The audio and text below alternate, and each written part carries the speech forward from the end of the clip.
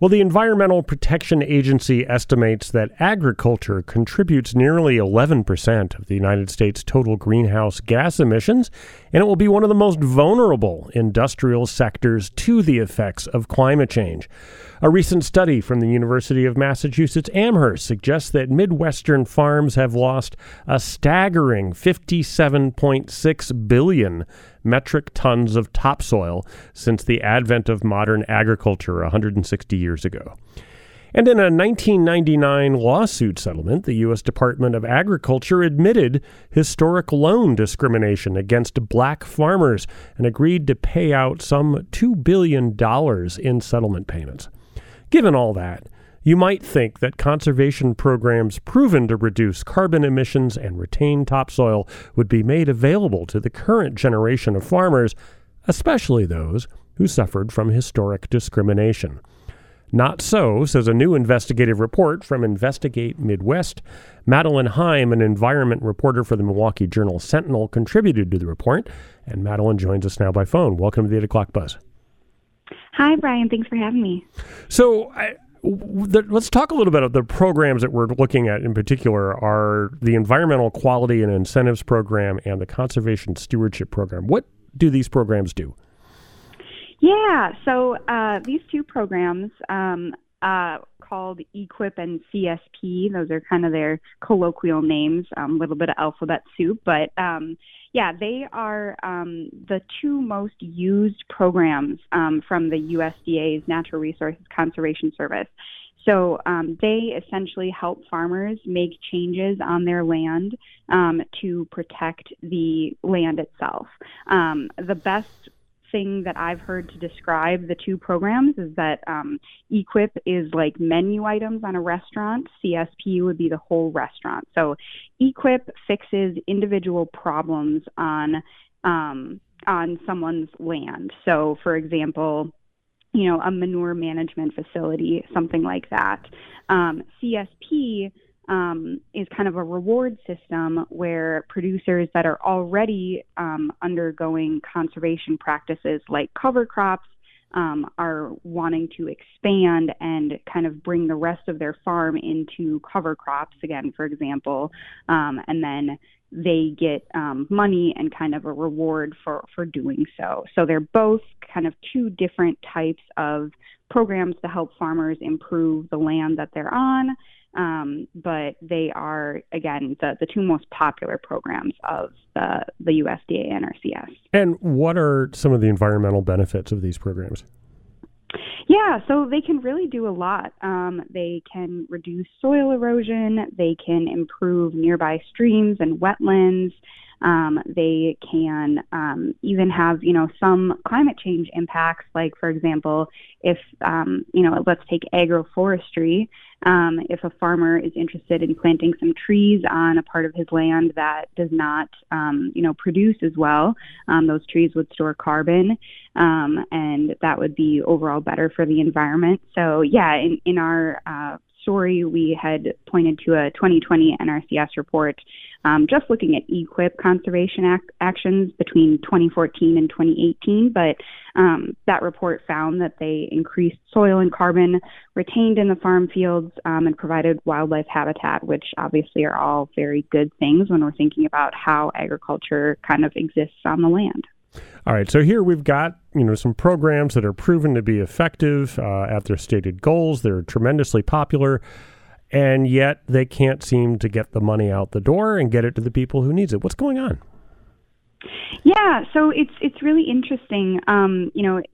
These programs are very, very desired by farmers. There are hundreds of thousands of farmers that apply for them every year, in part because they are worried about the land that they're on, want to make sure they're taking care of it, and in part because, as we know, implementing some of these practices are very expensive, and so when that comes with a cost share, some money to be able to do that, it's really, really helpful for them. But yeah, we in our story we looked at we requested some data from the USDA between the fiscal years 2018 and 2022, and only about 3 in 10 of the farmers that applied for these programs got funded. For EQIP, it was about 31% of over 600,000 applicants, which again just speaks to how in demand they are. And for the CSP program, it was about 28%.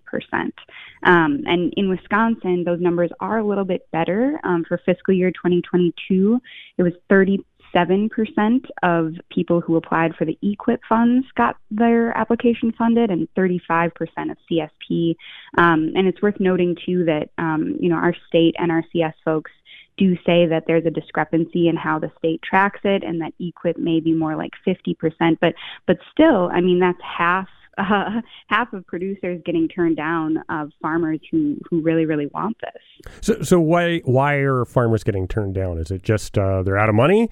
The applications aren't very good? They don't meet the needs of the program? What's happening? Yeah, so part of it is certainly lack of funding, for so many farmers who are interested in these programs. Another thing that I heard, speaking with Wisconsin agriculture folks, is that, NRCS staff are pretty understaffed at the moment.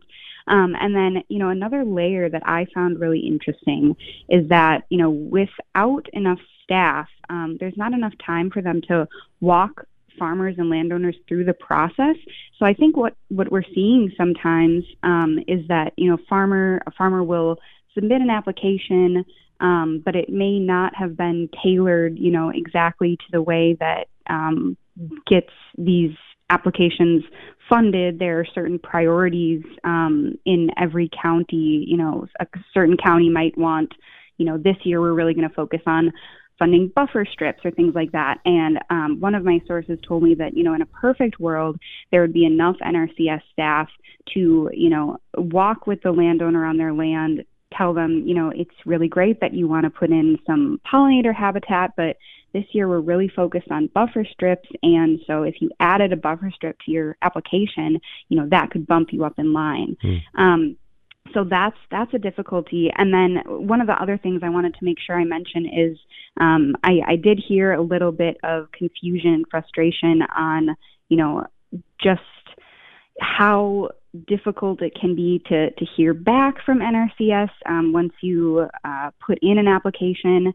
I've heard that folks may not hear back for a couple months, but the catch is that if you start the project in the meantime, if you're like, well, I want to just get started on this, that automatically disqualifies you because they see that you have the money to do it, and so they'll pull your application. And then the last thing is that, when you get a rejection letter, I've heard that there's not a lot of specificity on, here's what you did wrong, here's how you could improve for next year. So I certainly think that a lack of funding is a big part of it.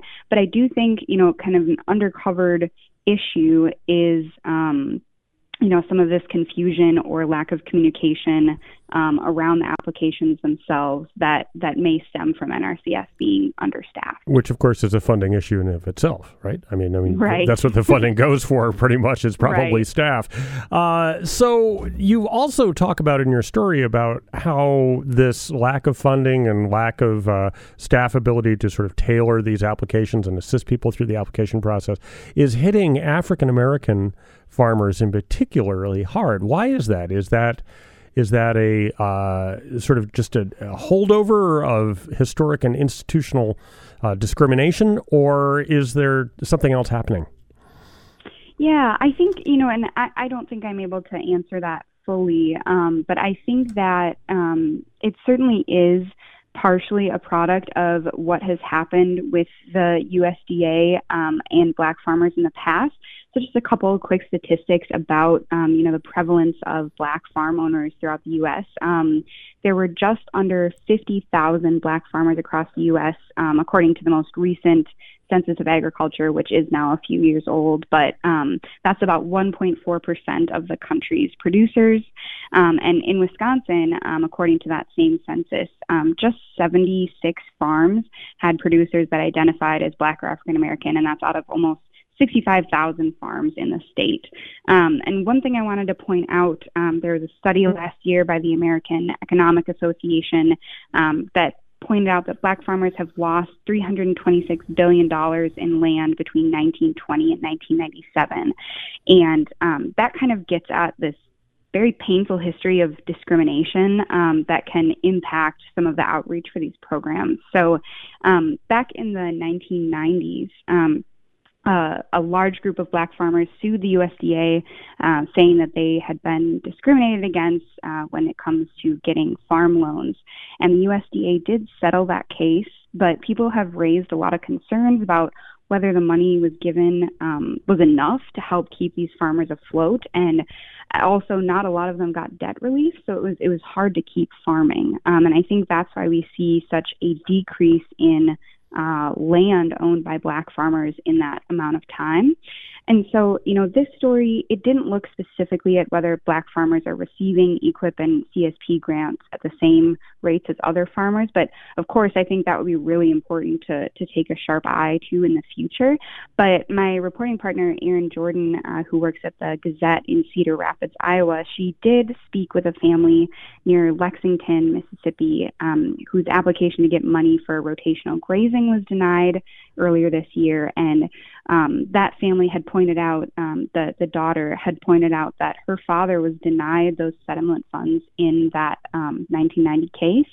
And she was very hurt, and she said that it felt like history was repeating itself. And she also, didn't get an answer from the NRCS about why her application didn't get funded. So she was left with some questions about how to proceed. So we talked about some of the that funding might fix a lot of these issues, right? If there was money for paying for the practices and cost sharing and for staff and things like that.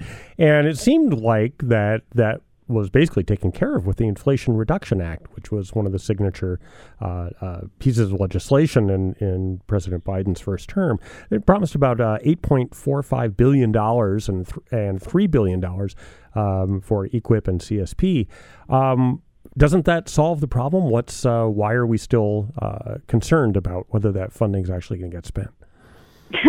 Yeah, it's a huge inflection in cash into these programs. I spoke with our state NRCS back in the spring, and they had told me that, this is really kind of a once-in-a-lifetime opportunity to get more farmers involved, get more projects funded. And two of the women who I spoke to for this story, who are farmers themselves, are just really, really excited about these programs and hoping that there'll be a lot of progress made in the next year with this cash infusion.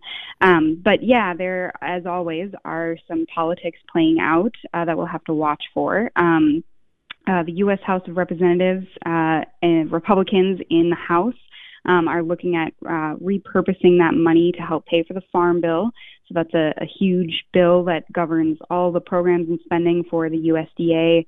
It covers nutrition programs as well as all of these farm programs and conservation programs.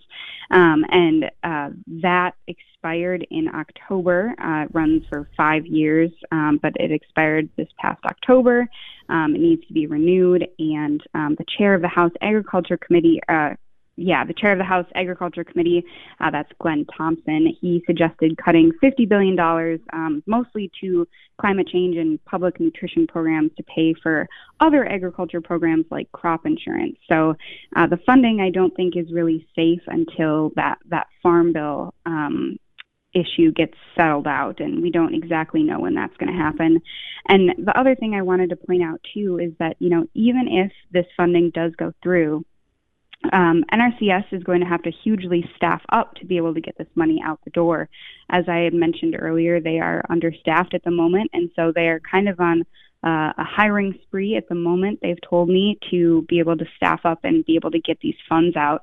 So they're working on it, but it could potentially be a lot on their plate, even though it hopefully would ultimately result in some good news for farmers. All right. We've been speaking with Milwaukee Journal Sentinel Report for America Corps member Madeline Heim. Thank you so much for joining us on the 8 o'clock Buzz. Thanks for having me.